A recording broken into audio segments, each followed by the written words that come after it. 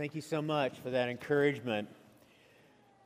The references whisper at best when it comes to the resurrection and the Old Testament.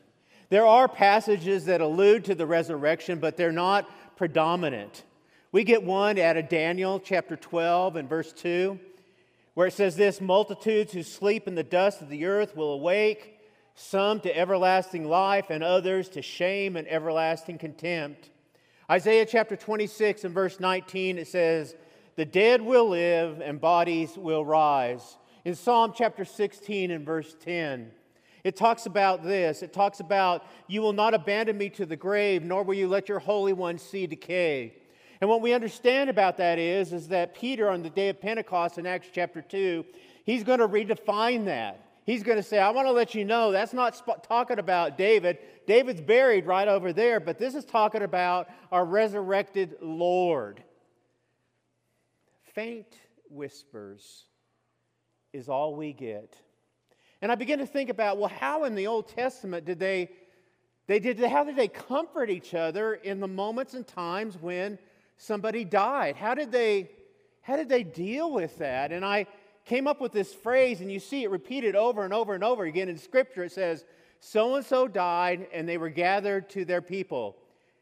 So-and-so died, and he was gathered to his people. So-and-so died, and she was gathered to his people. And I guess that was the comfort that they needed in order to help them during those moments in times of death. Have you ever thought about this? Have you ever thought what it would be like to be raised, to grow up your entire life, and not have the resurrection as an anchor to your soul? And I begin to think about that, and particularly to those who lived during the Old Testament period of time, to really not have that as a firm concept of their makeup and who they are. And it began to hit me how horrible that would be. And I think that's what happens when Jesus comes onto the scene and he begins to talk about the resurrection story. And every time Jesus talks about the resurrection story in the Gospels, there's always this confusion and there's always this resistance to the story. I think about most of the time when he's talking about this, there's always questions with it. Jesus, I know you're talking about this, but I'm not real sure what you're meaning about it. And when the disciples, when this power is displayed in him raising the widow of Nain's son and raising Jairus' daughter and then his friend Lazarus, I don't even think the apostles even get what's going on at that moment in time. I don't even think they're aware of really what's happening in the upper room at the beginning of Acts chapter 1. I know they're gathered there. I know they've experienced Jesus' resurrection, but I don't really think they know what's happening. And in fact, I think every time Jesus talks about this approach to the cross, and as he begins to talk about how in plainer terms he begins to explain it, he gets this rebuke by Peter. He goes, Lord, this is never going to happen to you. And Jesus says, I want to let you know something. You get behind me, Satan. You do not have God's will in mind. And again, the upper room, and again, I don't think they're getting it, and I don't think they're getting it until the day of Pentecost, the genesis of the beginning of the New Testament church. I don't think they get it until the big bang of Acts chapter 2, and all of a sudden what we see there is we see Jesus' ascension to heaven, and in Acts chapter 2 we see the Holy Spirit being poured out on humanity, and I think at that moment in time they begin to understand the ramifications of the resurrection. If you look at the rest of the New Testament, you see them over and over and over again sort of trying to work out this new resurrection, this resurrection from the dead. And sometimes the writers of the New Testament will go in and they'll clear up the confusion. You think about 1 Corinthians chapter 15. And what once started out as a whisper and then was questioned in the Gospels, today, as it's been talked about in Jeff's communion talk, is an exclamation point. As the world gathers today and celebrates the resurrection of Jesus Christ from the dead. And so as I approach this this theme, this topic, and as I thought about this day, the day of the resurrection, I wanted to do it a little bit different. Usually, most of the times, a lot of times what you hear on Resurrection Sunday or Easter, what you hear is you run to all these different passages in the New Testament, and that's a right study. That's a good study. But what I wanted to do today is I wanted to follow the New Testament believers, the New Testament Christians, as they trace their way through the book of Acts. And what I wanted to do was glean from them as they walk through this new resurrection. What lessons, what principles can we apply? And so that's what I want to do today. I want to do that, but I want to start with this. Monty talked a lot about last week the Holy Spirit. And the Holy Spirit, the new Spirit, is a predominant theme in the book of Acts. Many times what they call it is not the Acts of the Apostles, but really the Acts of the Holy Spirit. That's how it's designated sometime in the book of Acts. But I want to let you know this. While it's important to us to understand the role the Holy Spirit played, I want you to understand none of that would have happened without the new resurrection. None of that would have happened. The Holy Spirit would not have come down on humanity if it wasn't for the new resurrection. It's the resurrection, the new resurrection that is the foundation of the work of the Holy Spirit in the book of Acts. But I had to start back here is this. What's so new about the new resurrection? There's something different. There's something different than what happened in the Gospels to what's happening in the book of Acts. And I started here with this. During the ministry of Jesus, Jesus raised, and I've mentioned this already, 3 people from the dead. The widow of Nain's son, Jairus' daughter, and his friend Lazarus. And here's what hit me about this. Why just 3? Why 3? I mean, people were, they were dying just like they die today, right? Why just 3? What was it about these 3? And I began to understand, here's the reason why Jesus raised just 3. He raised just 3 because he wanted to prove that he had the power to give life to a dead body. He wanted to prove that he could give life to a dead body, but that was not the new resurrection. And we need to understand that. Jesus has the power to give life to a dead body, but it is not the new resurrection. The new resurrection is something completely different. And then what hit me was Acts chapter 1. Go to Acts chapter 1, get your Bibles out, look at Acts chapter 1. Acts chapter 1 gives us the clues and the key to the new resurrection. And in fact, it defines it. And it defines it in the most unlikely way. I got to let you know, I've read Acts 1 once or twice before. And it's like we talked about in class today, Eric. You know, it's like, I've read this before, but I've never seen this. And this is one of those, I've never seen this before, but it gives us clues. It gives us clues and defines what the new resurrection is. And oftentimes, I have honestly dismissed this. Look at verse 10 and 11. They were looking intently up into the sky as he was going, when suddenly 2 men dressed in white stood beside them. Men of Galilee, here it is. Don't miss it here. Men of Galilee, they said, why do you stand here looking into the sky? This same Jesus who has been taken from you into heaven will come back in the same way you have seen him go into heaven. And there it is. And you're going, I didn't see it either. Well, it took me a while, but listen to this. It's there. It defines the new resurrection. It's this very subtle but significant shift. And the subtle but significant shift goes something like this. The new resurrection goes from the physical to the spiritual. And the new resurrection goes from just the temporary to the eternal. And so let me define the new resurrection as they began to understand this through the book of Acts. It means this. The new resurrection means that we are going to be bound to a body someday that is not bound to physical limitations. Isn't that good news? Especially as I age, it's good news. And we're going to be in a body that will never cease to exist. It is eternal.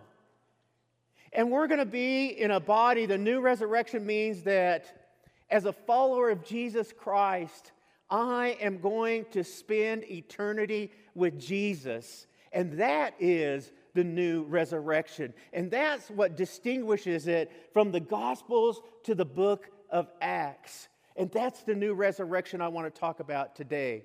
And as we talk about the new resurrection, we understand that it's honestly wider and deeper than I could ever understand. I mean, I don't get all of that.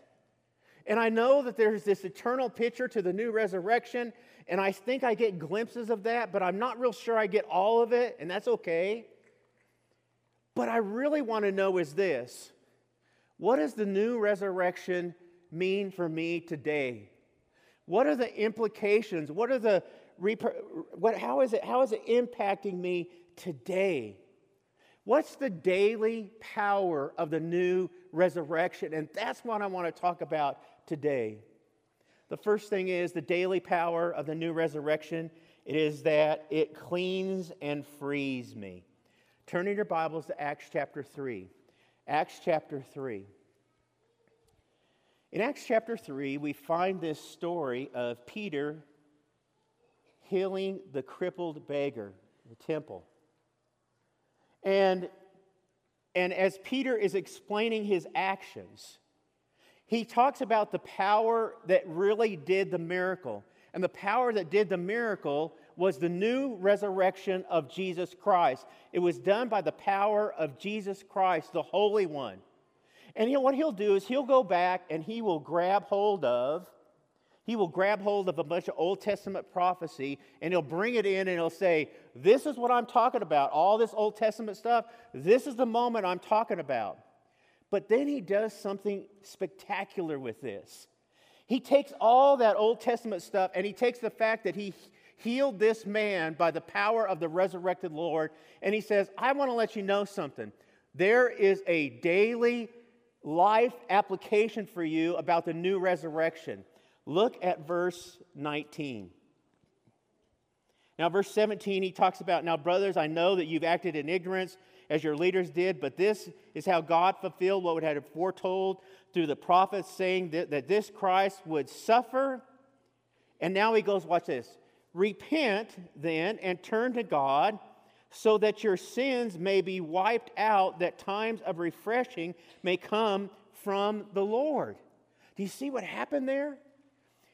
He took this miracle that rested on the shoulders of the new resurrection, and he says, I want you to know the power to do that is found in the resurrection, but I want to let you know something. The application for you is to repent and let God wash, all right? Let God wipe out your sins. And so I looked up that word, wipe out. And here's what it means. Erased. Obliterate. I didn't even say that right. Wholly wipe out. It means this, is that the new resurrection does this to our lives on a day-to-day basis. It erases, it wipes out all the sin that's in our lives. And that's the daily power of the resurrection. But he doesn't end there. Now go to verse 26. In verse 26, he's continuing to speak, and he's talking about the prophet that's raised up, and we know that's coming out of Deuteronomy, and it's talking about Moses that listened to the prophet that's raised up. And he says this, in verse 26, when God raised up his servant, he sent him first to you to bless you by turning each of you from your wicked ways. And the other word we get there is iniquity. Iniquity. And that word has always puzzled me. I don't know if it's puzzled you, but it's always puzzled me. Iniquity. It's one of those terms that we just sort of go, yes, iniquity, and we act like we know what it means when we really don't. Here's what iniquity means. It's the concept of being a malicious person. It's the concept of a person who delights in evil, but it just doesn't stop there. It's not just that we are malicious and an evil person. Here's what it means also. It reverberates out. And it reverberates out in this way.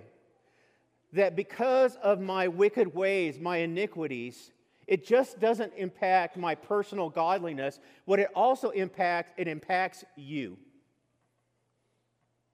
And it impacts you. And it impacts you. And it impacts you.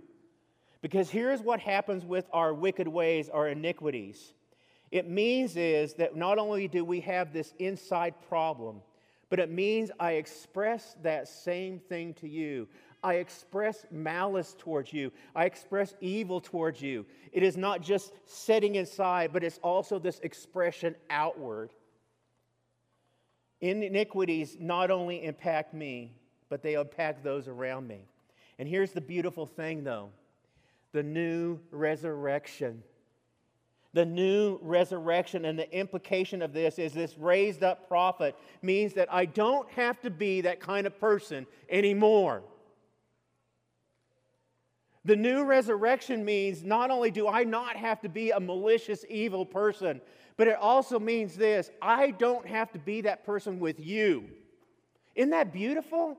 It's just not this personal application to me, but it's this application that streams out of my life to say this: I don't have to be a hurtful person. I can be a healing person.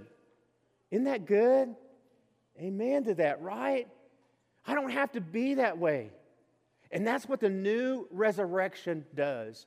Not only does the new resurrection clean and clean us up, but here's what it is. It is the driving force of our message.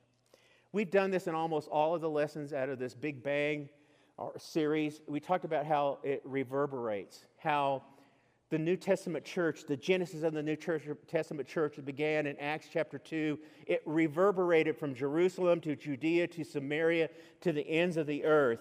And I began to think about that for just a moment. What was the starting point? I know Jerusalem was. I'm not talking about location. I'm talking about what was the starting point that started the reverberation that reached the world. And I got to let you know what it is. It is the new resurrection. Have you ever thrown a big old rock into a big body of water, a pond? Yes, we all have done that, right? You have too. I've seen you. No, I'm just kidding. Yes, you throw it in. You throw this big rock in, and you throw it in, and it hits, and as soon all these reverberation lines just come out from it. Let me tell you what the rock was in the New Testament church. It's the new resurrection. That's the thing that gets things going. It is the driving force behind the church. Let me prove it to you. The resurrection story, I just followed this. The resurrection story was the catalyst for conversations and conversions. And here we go. Acts 2, Acts 4, Acts 8, Acts 10, and go on and go on. You get it?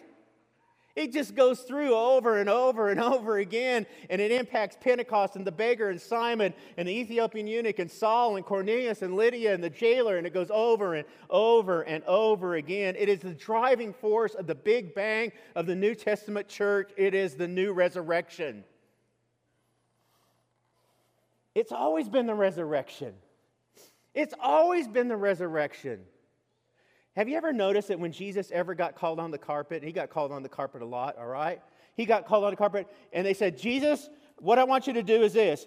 I want you to prove that you're the Messiah. Give us a sign. Do something to show off your power. And here's what Jesus always said. He always points back to the resurrection. And he does it in verses like this, in Matthew chapter 12 and verse 40. It says, for as Jonah was 3 days and 3 nights in the belly of the huge fish, so the Son of Man will be 3 days and 3 nights in the heart of the earth. And in what Jesus is saying in that moment of time, he's going, it's always been, it always will be about the resurrection. Always. It's always going to be about the resurrection. And I got to let you know what that does for me. And I really, really need this. See, here's the thing. Just like the new resurrection is the driving force of the New Testament church, the new resurrection has to be the driving force of the 21st century church. Amen? And here's what it does for me, and I need this so badly. It simplifies things for me. I don't know about you, but I get lost a lot.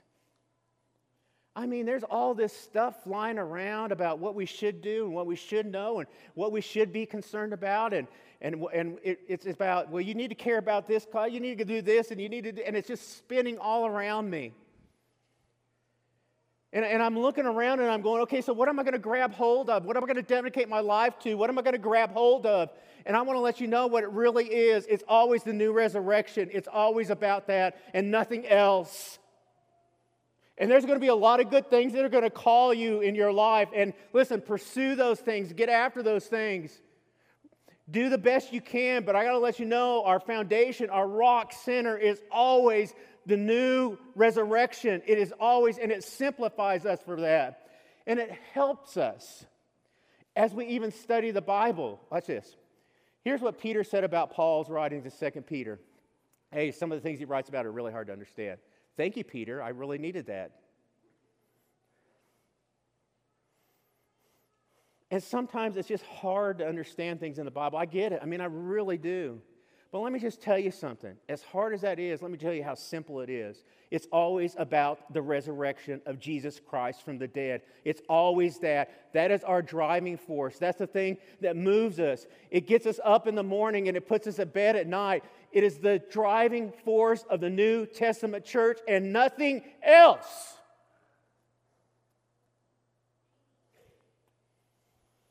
Our driving force is this. We believe that Jesus Christ was raised from the dead. We believe in the power of the resurrection. We believe that Jesus was raised, and so we too must be raised in the waters of baptism. We believe that because of the resurrection, we are no longer under obligation to live for ourselves, but to live for Christ and others. We believe that because Christ was raised from the dead, we too, one day, with an incorruptible body, will live with Jesus forever. And this is the driving force of our message today. But it's also this.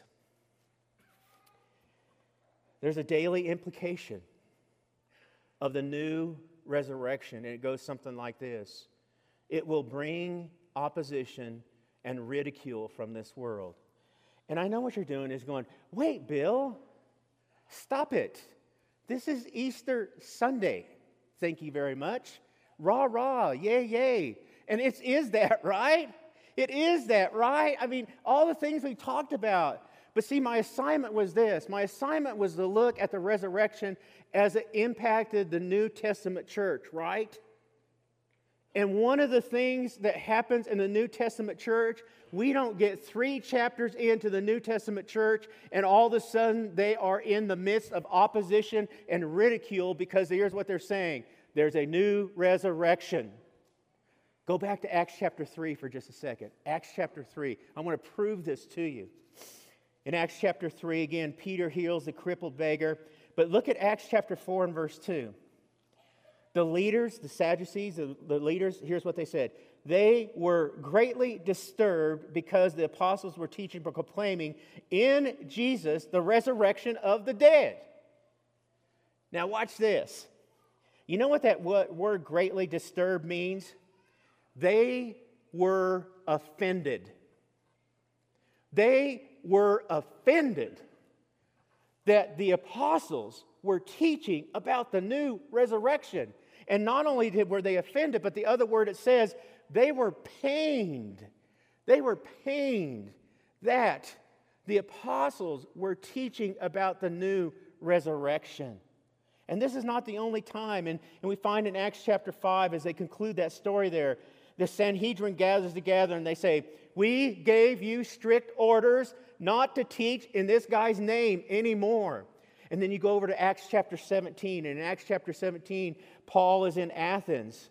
And he stands up and he talks about the resurrection from the dead. And listen to the opposition that he gets. It says this, when they heard about the resurrection of the dead, some of them sneered. Now that's just a bad word, isn't it? Sneered. But not only is there opposition, but there is just ridicule. There's ridicule.